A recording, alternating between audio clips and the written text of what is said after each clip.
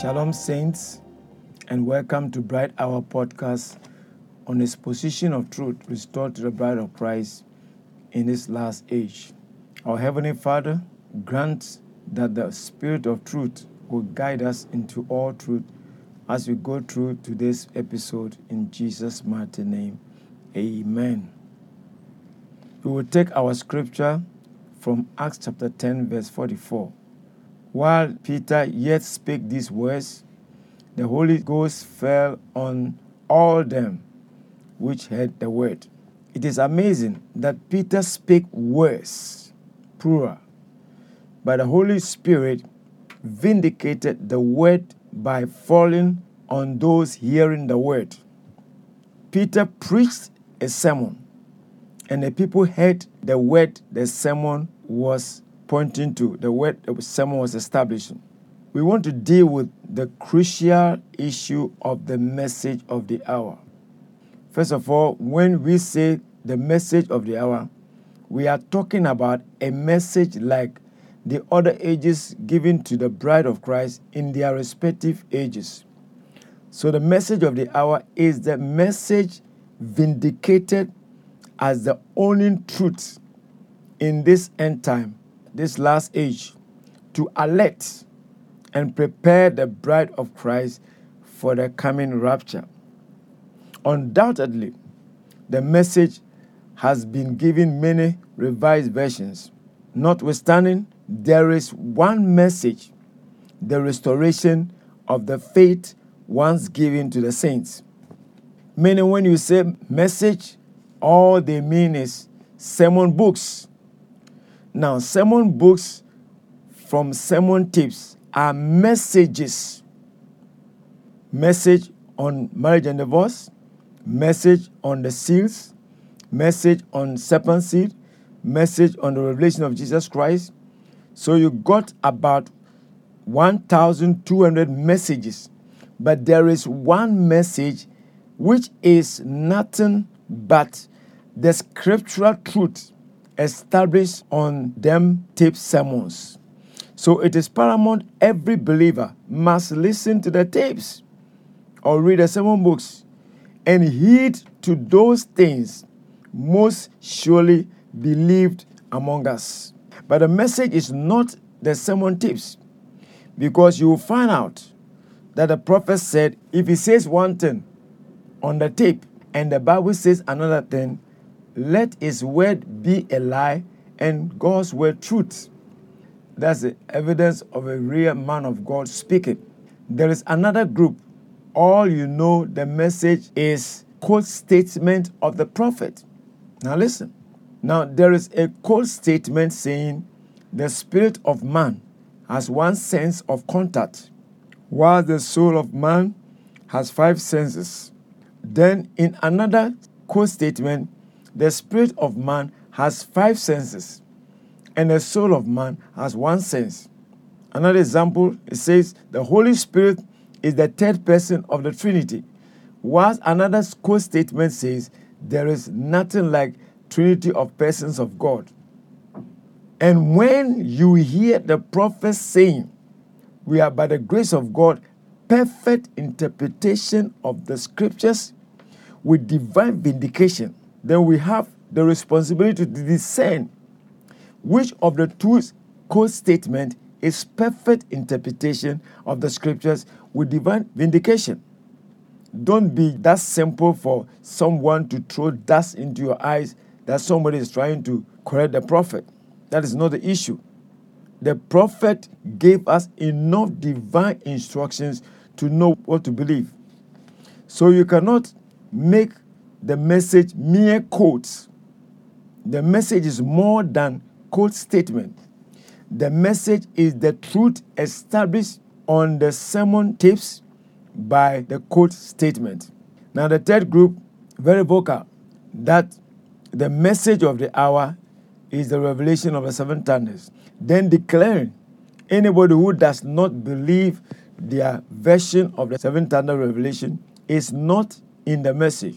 Nevertheless, there is not a single quote, direct quote, not it means, direct quote, that the message of the hour is the seven thunders of the 1,200 taped sermons and thousands of quote statements that authenticate that belief. And it's shocking to notice that there was not a single sermon of the 1,200 sermons titled Revelation of the Seven Thunders.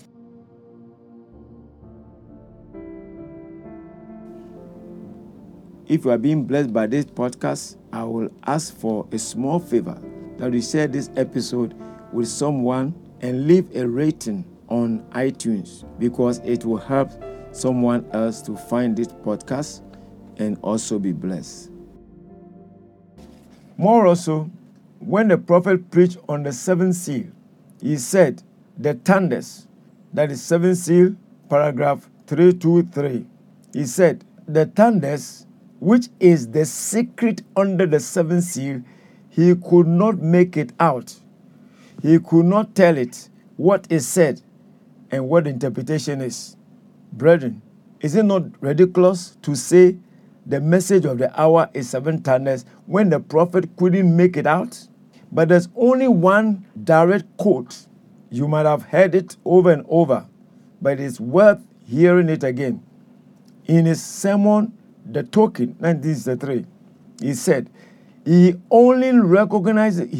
God only recognizes the token, regardless of a syllabus of doctrines you have covered, how anointed, how gifted you are, how influential, the size of your congregation, your association with the prophet. God recognizes only the token.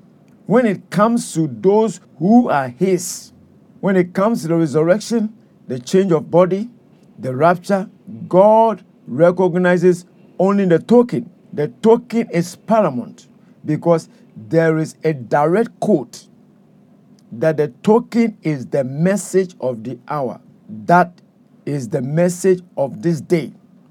That is the message of this time. In the name of Jesus Christ, receive it. Have you received it? As you are only claiming to be in a message, but the message is not in you. Furthermore, listen. He never left us in confusion. For he said, the token is the Holy Ghost, not the seals, not the thunders, not understanding mentally the doctrines of the message. The token is the Holy Spirit. Now, to the brethren having different versions of seven thunder revelations, everyone claiming his version is right, I ask only one question. Have you received the token, the Bible Holy Ghost? Remember, by their fruits, the Bible Holy Ghost does not have different versions. Now here is another direct quote in the message Why, 1961. This is the message of the hour. I believe is Pentecostal message, Pentecostal grace. Remember, brethren, Pentecost is not an organization. It's not a group, but an experience of the baptism of the Holy Spirit. Every believer must have the baptism of the Holy Spirit because that is the message of the hour. Also remember, Pentecost is the standard, and the Pentecostal message is the only true message from God. Again, remember, Pentecost began without an ending. For Peter said in Acts chapter 2, verse 39, this promise of the Holy Spirit is unto you, unto your children, and unto as many as the Lord shall call. And we are the last call out. The Holy Spirit that gave them the original Pentecostal message in restoration will take us back to the original at the beginning. You can be above denominational Pentecost, but you need personal, not private, personal experience of Pentecost. And the Pentecostal experience will produce Pentecostal message, Pentecostal power, Pentecostal signs, Pentecostal doctrines, and Pentecostal blessings. So here is the conclusion of the matter. The token is identified with the original Pentecostal message, which is the faith of our fathers at the beginning. This is the one and only message that can forerun the second coming, because the first message at the beginning and the last message at the end, this our time, is the same. May God help us.